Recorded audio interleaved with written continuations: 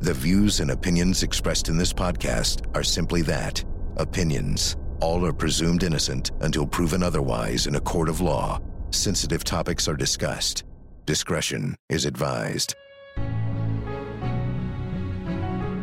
Hi, I'm Vinnie Politan, and welcome to the Court TV podcast. This week, we're looking back at one of the most compelling cases from the Court TV trial archives with an audio edition of our original series, Judgment with Ashley Banfield. We'll get an in-depth look at the 1991 murder trial of Betty Broderick, a socialite who appeared to lead a perfect life until it all came crashing down in a bitter and public divorce and the double murder of her ex-husband and his new wife. Featuring interviews with Betty Broderick's defense attorney, Jack Early, forensic psychiatrist Park Dietz, and her divorce attorney, Daniel Jaffe, this is Judgment of Betty Broderick. This is the Court TV podcast.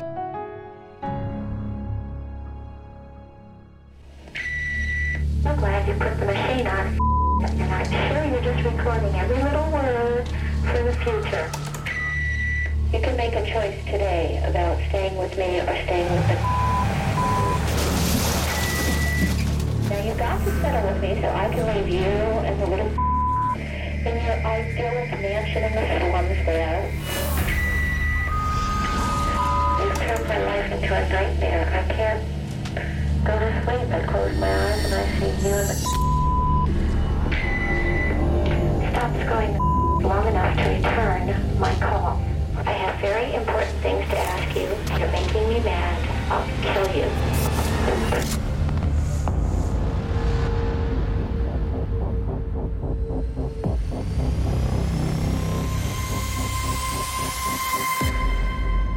Hell hath no fury like a woman scorned.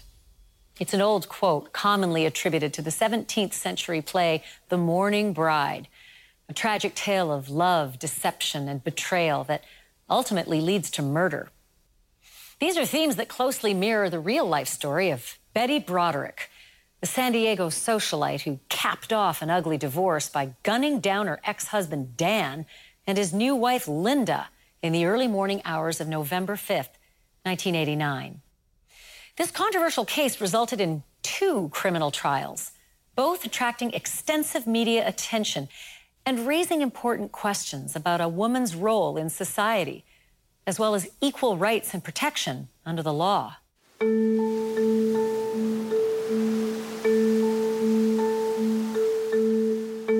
Dan and Betty Broderick landed in the crown jewel of San Diego. La Jolla is right along the coast, beautiful homes. This is the old wealthy, the new rich, and they were social. Dan was president of the Bar Association in San Diego County. He dressed very sharply. He had a magnificent court presence. Betty was considered a socialite. She was there with him almost 20 years, and things changed, and she did not take it well. She was his wife. That was her identity, basically. She had the big Suburban with the load 'em up, license plate. And she was like the perfect suburban mom. To the outside world, no one would ever know that she was going to end up enduring what was ahead of her, settling her divorce. It was like the worst divorce in the history of San Diego. She felt that she had been done wrong in every possible way. This was a woman who met him when she was very young. They had 4 children together. And when he found another woman who she openly said was a younger version of her, another blonde, she just snapped. It was quiet at Dan Broderick's Hillcrest home this morning. The police activity, an indication of something less than tranquil inside. Broderick, 44, and his 28-year-old second wife, Linda, lay shot to death. Friends apparently got a call in the early morning hours that something was wrong. Police got a call soon after. The police say Broderick's ex-wife may have made both phone calls. I covered major murder trials throughout decades in San Diego, and this was one of the ones that just stunned the community. It got everyone talking. Betty went to Dan and Linda's house in the early morning hours before dawn. She broke into the house silently, climbed the stairs, armed with a .38 caliber revolver. The disturbance awoke someone. She thought it was Linda, who screamed, "Call the police! Call the police!" And she said that all of a sudden, she didn't really know what happened. There was an explosion, and they screamed. She claimed she never went there to kill him, but who are you gonna believe, you know?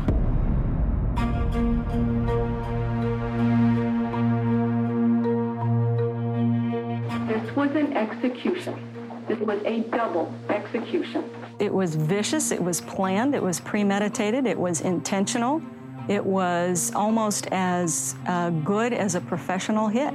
She wanted some kind of family life. She wanted some kind of love, some kind of tenderness for her and the children. I had represented a fair number of women who had been accused of homicide and had been involved in cases that had to do with emotional and mental issues.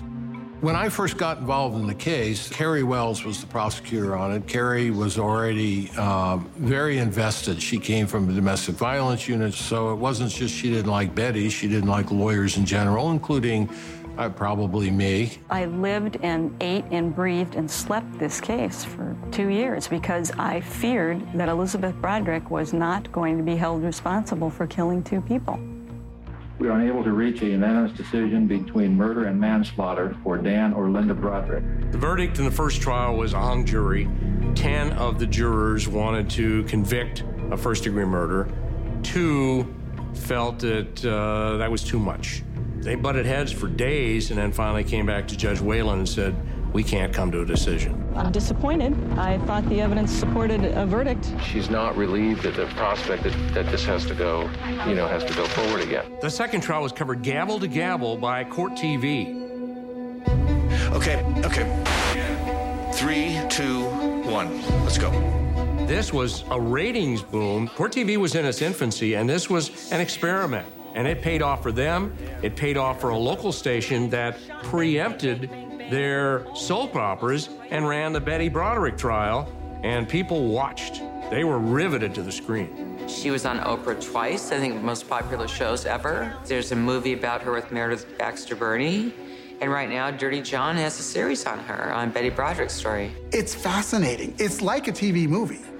The Betty Broderick case couldn't have been more of a Lifetime movie if it had had scriptwriters. Everyone rise, please. Department 28 of the Superior Court is now in session. Gentleman Thomas J. Whalen, please be seated under order. Good morning, ladies and gentlemen. This case is about the cold-blooded execution of 2 people. The evidence that you'll hear, the undisputed evidence, is that Elizabeth Broderick, the defendant, shot and killed 2 people as they lay helpless in their sleep. And she did it because she hated them. She is manipulative.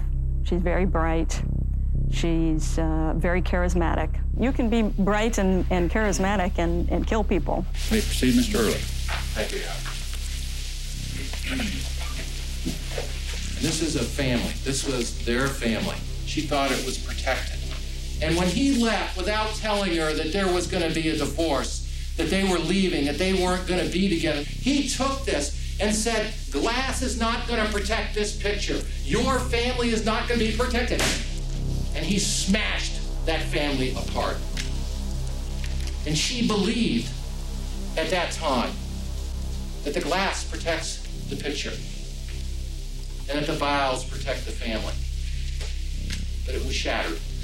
I spent days and days and days and weeks getting art students to take pictures of the family, put glass over it, cover it with tape so I could smash the picture on a podium and have a fractured frame in front of it to show how this family had been fractured by Dan. There's something going on with Dan.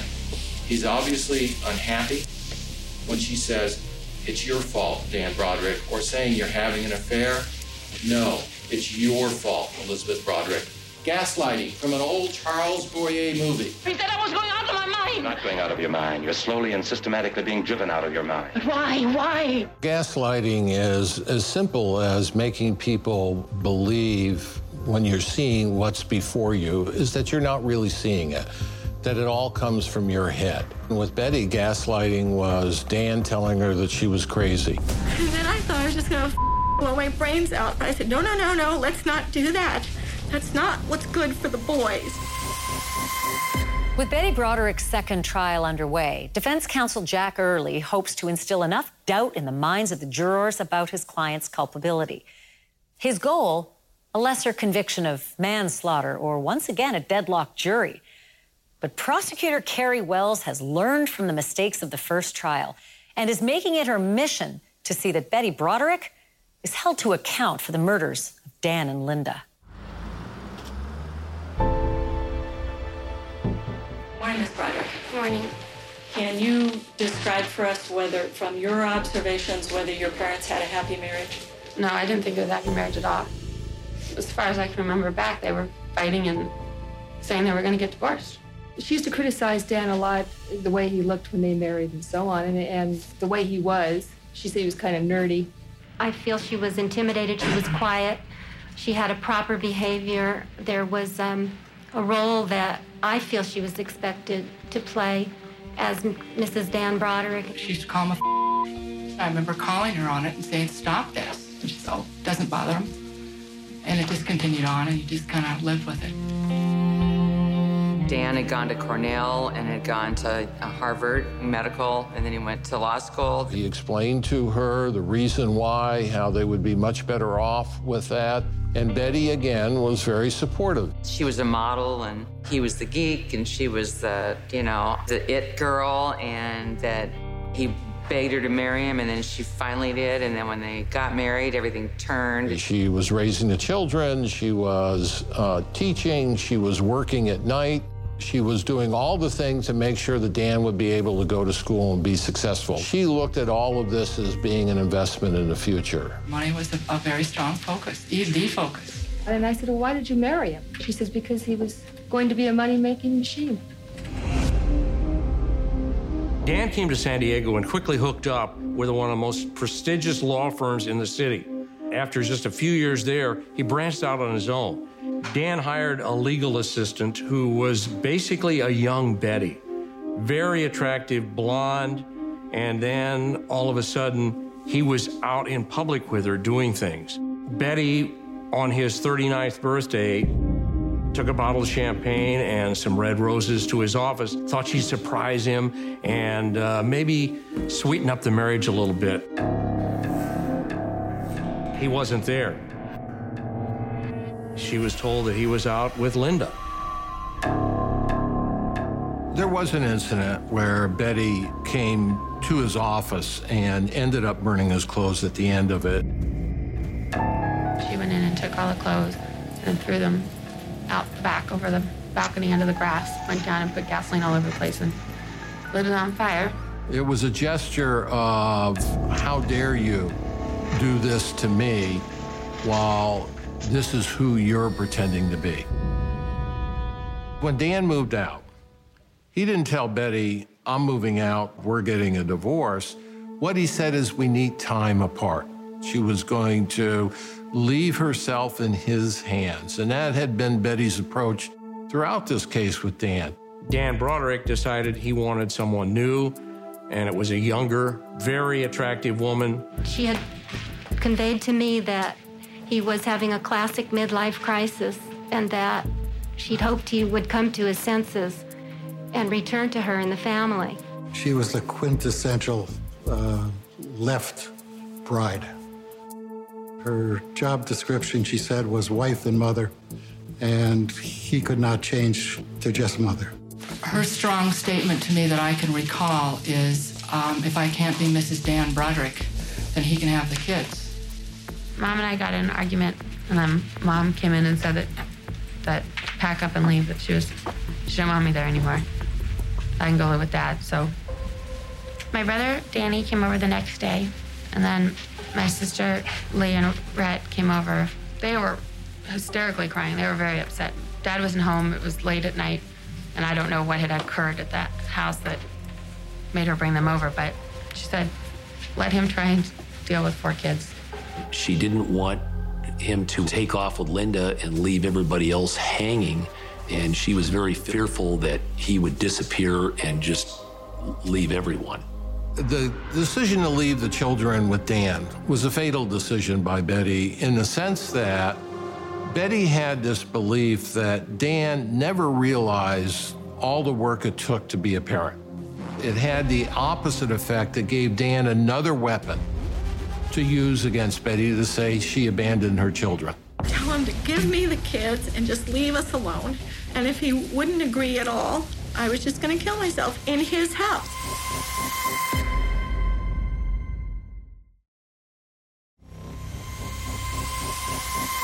Dan Broderick was a premier attorney in San Diego, and Betty helped him build one of the most successful medical malpractice firms in the city, with the potential to rake in tens of millions of dollars over the next several decades.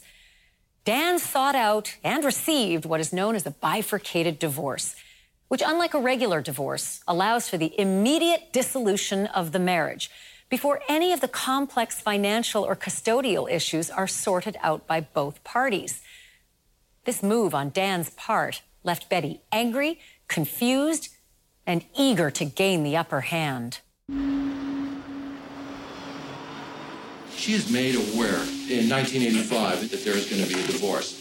And so what does Dan do? He starts off the divorce doing just what he had told Betty he used to do to make sure that he was sitting on people when he negotiated.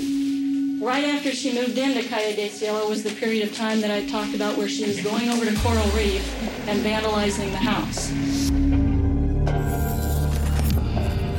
She spray painted the house once, and then another time she smeared lipstick on the bathroom mirror saying something.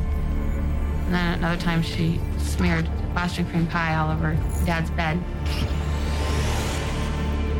May I have marked as People's Exhibit 54, Your Honor?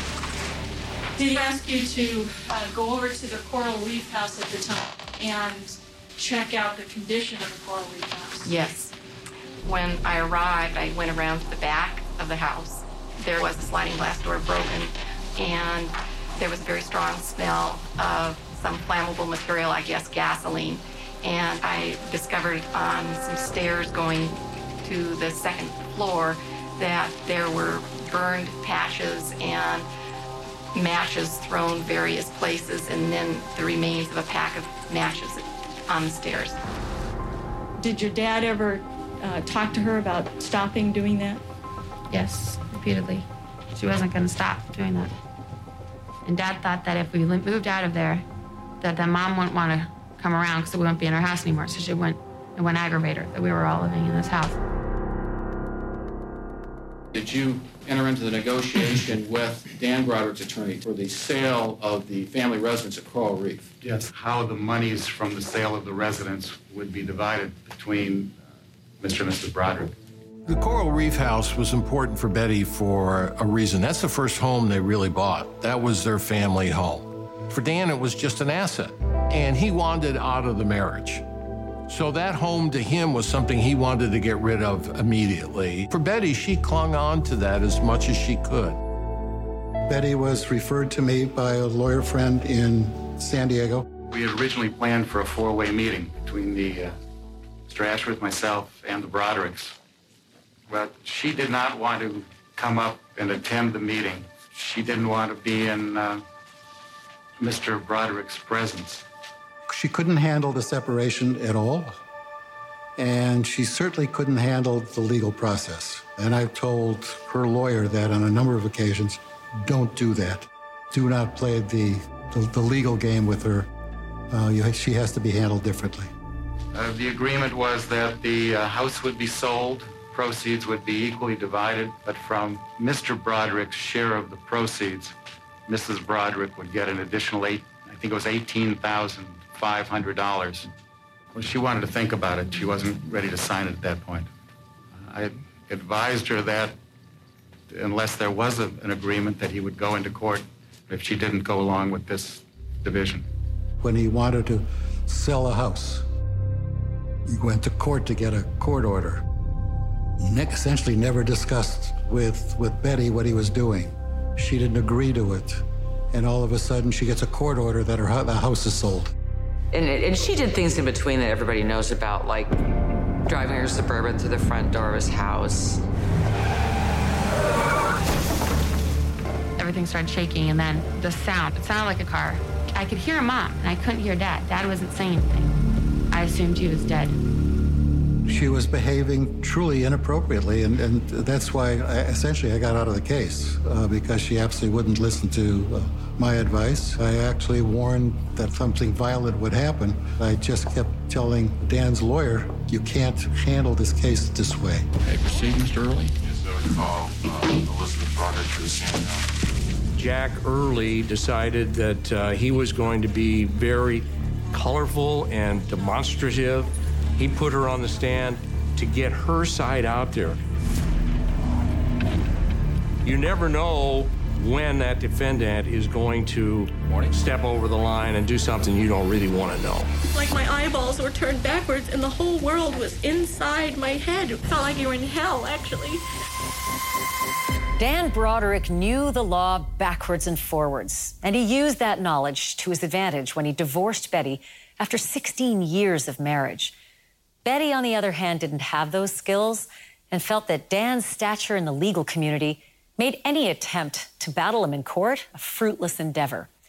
So instead, she decided to employ increasingly desperate measures to get her way, resorting to criminal acts that were alarming to both her friends and her family. It was never quiet in the hallways. They were always talking about the case. Stand by. She had the American dream, and it went sour. Many people thought that they could identify with Betty. There was a lot of talk, both directions. And you figure the jury comes from a general pool of the people. So you assume that many of the jurors are going to have a lot of the same feelings as the people in the hallways that are talking. Did you return to the house at some point in time? Yes. Okay, and what did you do when you returned to the house? I bammed my car into his front door. Why did you run your car into his front door? I was extremely hysterical. I was totally upset. I was crying. The biggest thing that bothered me was, besides the sale of the house, the biggest thing that bothered me was the way he was treating me. This is the man that was supposed to take care of us and that I trusted and all that baloney. And I went to him for answers, and the way he treated me was just so awful and so cold and just non-communicative. Like, it was just like, screw you, Were you kept away from seeing the kids by something? Or yes, by this restraining order. I was very scared by it because I was defiant and I did go see the kids as much as I could, but I was very scared because he was threatening to every time I came to see my own kids that I was liable to be thrown in jail. Dan supposedly papered her with legal actions when they were going through the divorce. She, in turn, would do things to throw things out of whack. Were you aware of any times when your mother would go into your dad's house when she was not supposed to be there, when it violated a restraining order? Yes.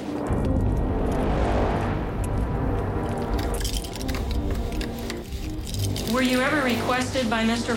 Broderick as part of your employment to change the locks on his house at Cypress? Yes, October, November of '88, 3 times, and then a 4th time in May of '89. Betty became,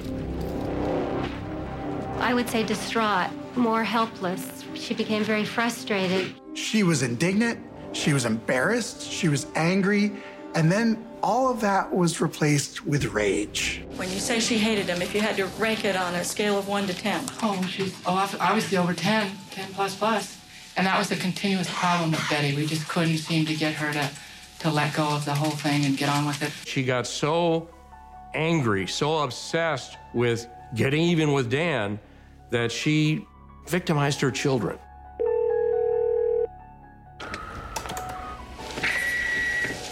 This is a message to and the You have one hell of a nerve dumping the kids here on the sidewalk and zooming away without making any attempt to communicate with me about my plans for the weekend. come pick up your 4 children that you're working so hard to have custody of. Congratulations, you can have them. Stops going long enough to return my call. I left messages on the machine, with the maid, with the secretary, etc., etc. I have very important things to ask you. You're making me mad. I'll kill you. She told Rhett to get, she wouldn't see Rhett if she didn't get the out of the house, referring to Linda. He was completely distraught over that. He was very upset. And the first day, he could have settled this. No, we couldn't because you were so mad. He sent us over there. All I care is that I want to come and Brad wants to come. You don't even like me. You think I'm selfish and mean and everything else. What do you want to come for? Because we both like you, and you're just being a real jerk because you don't want us to come over. All you want is your stupid money. My little baby's growing up. He's going to try to mouth on him. You're a very, very smart kid. You're going to be such a famous guy when you grow up. Whatever you do, you're going to be so successful at it because you're so smart. Take after your mother. The psychologists that were dealing with the kids had talked to her about the harm that this conduct was causing to those kids. But she decided it was more important for her to hopefully make Dan and Linda miserable. She said, quote, "No way, I'm not going to be the single mother of 4 kids. I've already told you that. He'll die first. I'm not letting go of him that easy. The little mine and he'll stay mine." End quote. She may be the angriest person I ever saw. One of the top 2, anyway. They don't know about the numerous times that Dan tried to give her the kids and how she would tell the mediator that there was no way she'd take those kids. No way in hell would she take those kids because she was gonna make Dan and Linda miserable. Good afternoon, Lee. Hi. After your mom and dad separated, did your dad indicate that he was afraid of your mother? Everybody knew that my dad was afraid of my mom. He came to me and he asked me if I could find out if my mom had a gun or not. So I went to my mom's house. I asked my mom, "Everybody knows you have a gun. Come on, I want to see it." And she said, "Wait here." She went into her room and got it and came back out and showed it to me. She told me that she had been practicing target practice. Betty Broderick told me she had a gun in her glove box and she would kill me. At that point, there was not a shadow of a doubt in my mind that Mrs. Broderick would not kill me.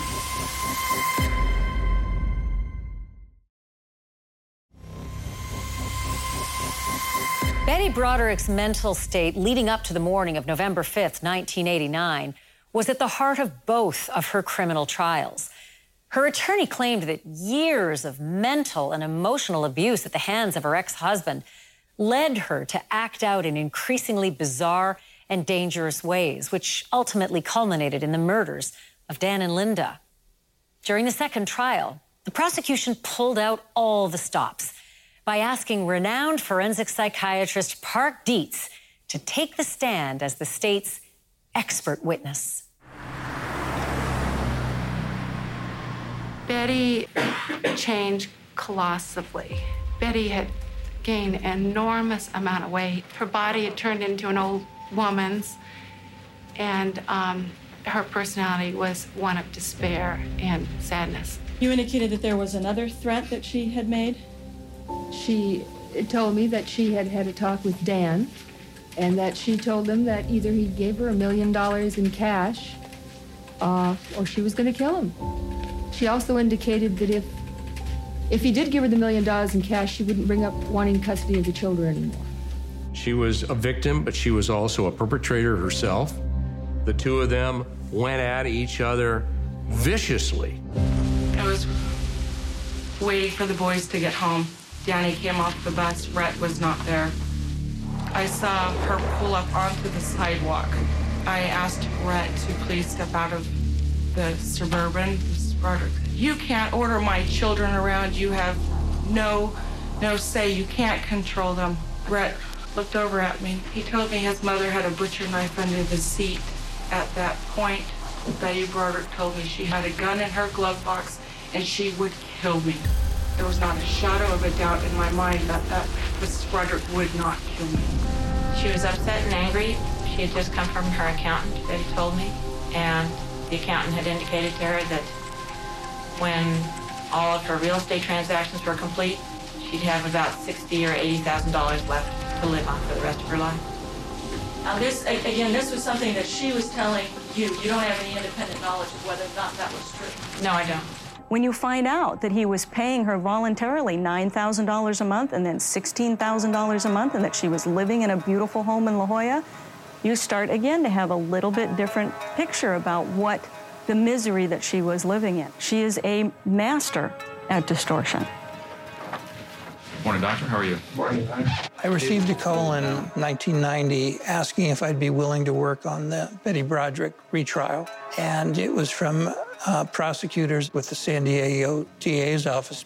They told me that their expectation was that she was going to try to mount the claim that she couldn't form the intent to kill the victims, previously known as diminished capacity, sometimes called diminished actuality.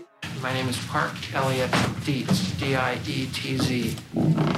If Park Dietz is one of the people that he's going to testify in the case and tell me nothing about the case at all, I could give you an envelope with the diagnosis in it, and it would be pretty 95% spot on. Doctor, what is a narcissistic personality?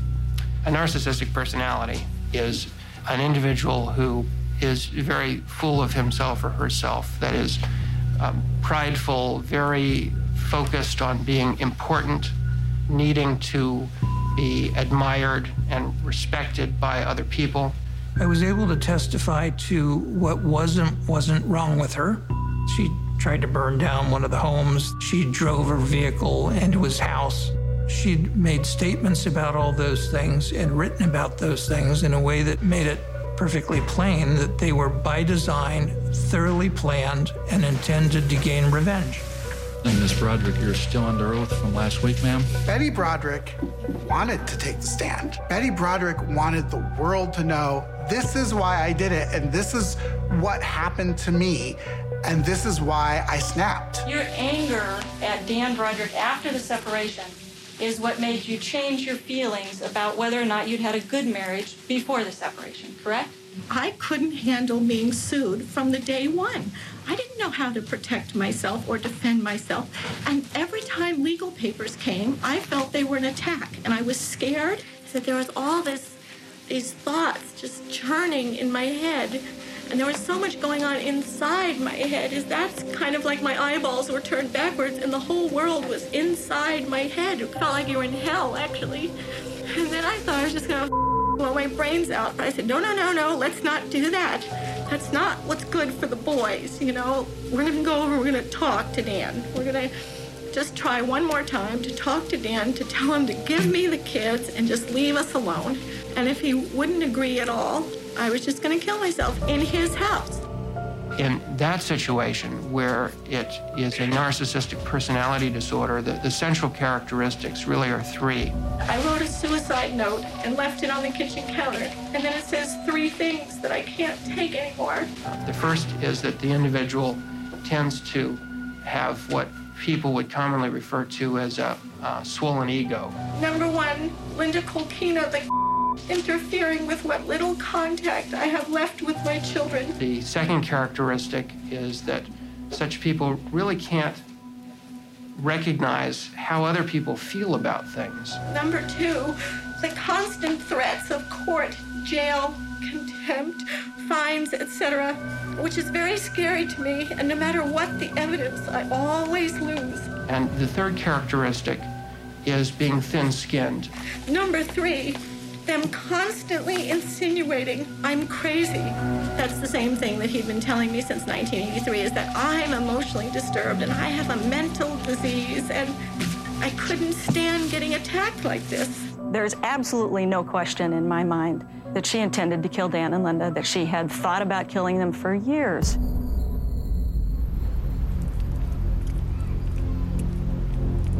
I brought the gun with me initially to make them have to talk to me. And if they said they were going to call the police, I'd say, no, you're not. What did you do when you went into their bedroom? The movement that I made into their bedroom woke them up, and they moved, and somebody screamed, call the police, and I said, no! And I just fired the gun, and this big noise went off. I mean, it just was an explosion. Just, gun went off, and it was like, ah! And it was that fast. I don't think she ever thought the reaction would be call the police right away. And her reaction to that appeared to be, at the time, genuine in a dissociative state. It was not 5 separate noises. It When was you were one asked, noise. well, last time whether you remembered the shots, you testified specifically that you remembered all 5 shots. I remember the real loud noise 5 times. It was just one noise on that morning. You also, when you testified last time, you never testified that anyone yelled, call the police, did you? Did anybody ask me that? Yes, they did ask you that. She's a wonderful little liar.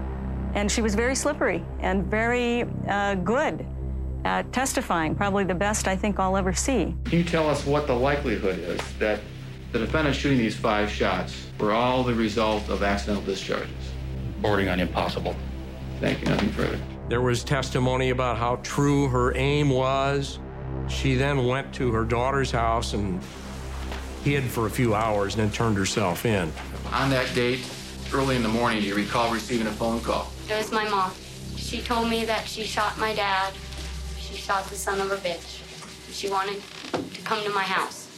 She said she shot the gun one time, but it fired 5 or 6 times. She didn't think that she had hurt my dad because he had sat up and said, all right, you shot me, I'm dead. Now, sometime after November the 5th, when Dan and Linda were killed, did she say anything to you about why she had killed Dan or Linda? Linda was destroying her life, destroying her family, destroying her social life. And I said back to her, so you destroyed her? And she said yes. She said it very lightheartedly. I asked her, what could I have done to stop you from what you did? And she said there was nothing you could have done. Nothing. From Linda to Dan to Linda again. The people of the state of California versus Elizabeth Ann Broderick verdict. In the years prior to the murders of Dan and Linda Broderick, Betty had made countless threats against their lives to anyone who would listen. She also purchased a .38 caliber revolver and a box of hollow point bullets, which are designed to create the most physical damage when fired into a human being. Defense attorney Jack Early has the monumental task of convincing this jury that these deliberate acts of premeditation were merely the result of the emotional abuse that she'd endured over the years, and that the crimes she committed were simply a matter of self-preservation. The question is, will any of the jurors buy it? Testing. 1, 2, 3. Testing. Sounds good. Okay. This time we're going to have the closing statements of the attorneys. May I proceed, Ms. Wells? Your job is to decide the legal culpability of Elizabeth Broderick's conduct on November the 5th, 1989. And that's it. The question for you is simply, did Elizabeth Broderick commit these murders? The cold, hard facts of what actually happened in the room are indisputable. She had to shoot Linda in the bed. She had to point at Dan and shoot him in the back. From Linda to Dan to Linda again to accomplish that last shot into the back of Linda's head. To me, it would have been devastating to have another hung jury. Because then the potential of trying a case a third time around, the chances are very slim. May I proceed, Mr. Early?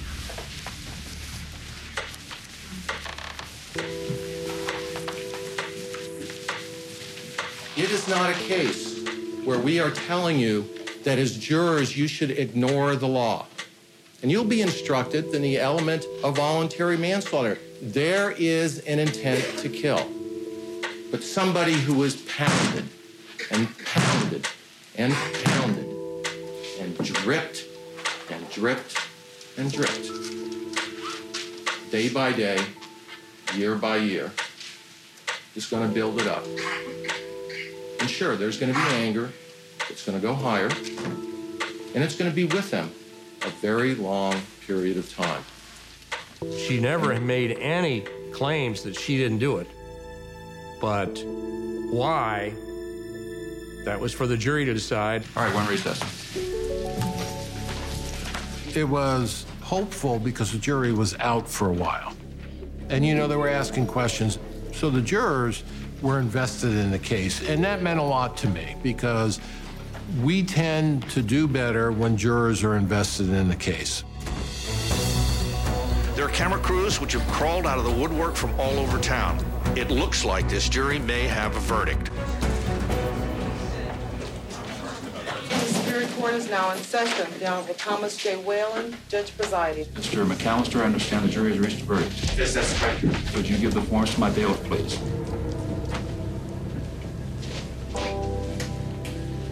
The people of the state of California, plaintiff versus Elizabeth Ann Broderick, defendant. We, the jury, find the defendant, Elizabeth Ann Broderick, guilty of the crime of murder in the second degree. Victim, Daniel Broderick. We, the jury, find the defendant guilty of the crime of murder in the second degree. Victim, Linda Broderick. When the verdict came in, first of all, I don't really think that she at the moment understood what was going on. The smile was the fact that someone listened to her. My discussions with the jurors afterwards is that most of the jurors did believe it was premeditated.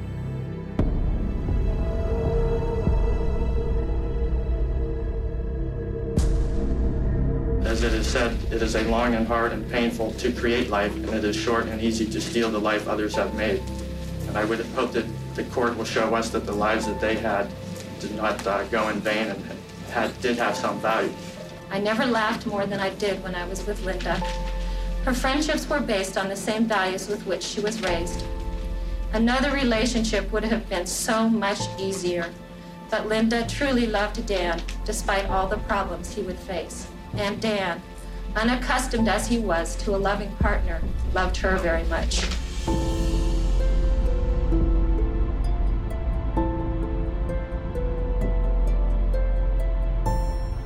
Communications with her children indicated that they never heard an apology from her. She never made any comment that indicated she had true remorse. She said that Dan deserved it, basically, that Linda deserved it.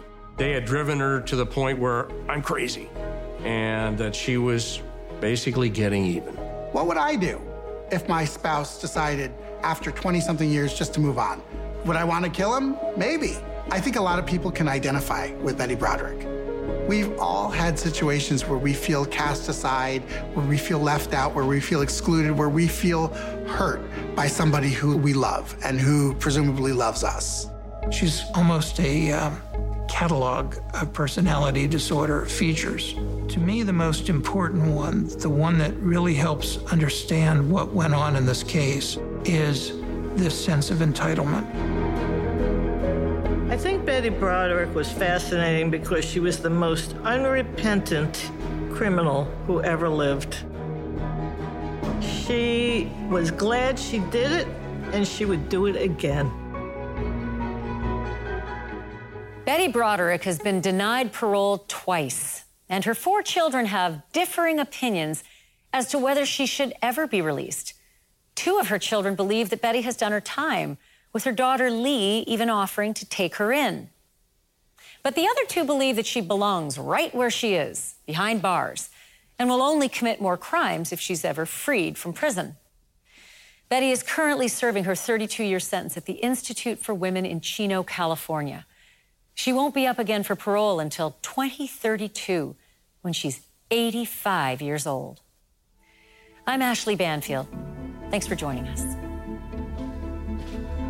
There you have it, another truly fascinating trial. If you want to see the full 1991 retrial of Betty Broderick, it's available to stream for free on the Court TV website. Just check the show notes for a link. And for in-depth coverage of the biggest current legal and true crime stories, tune into my show, Closing Arguments with Vinnie Politan, weeknights at 8 p.m. Eastern on Court TV. Thank you so much for downloading, and as always, please don't forget to hug the kids. This podcast is a production of Court TV. Go to CourtTV.com for more content, trials on demand, and to find out how to watch Court TV in your area.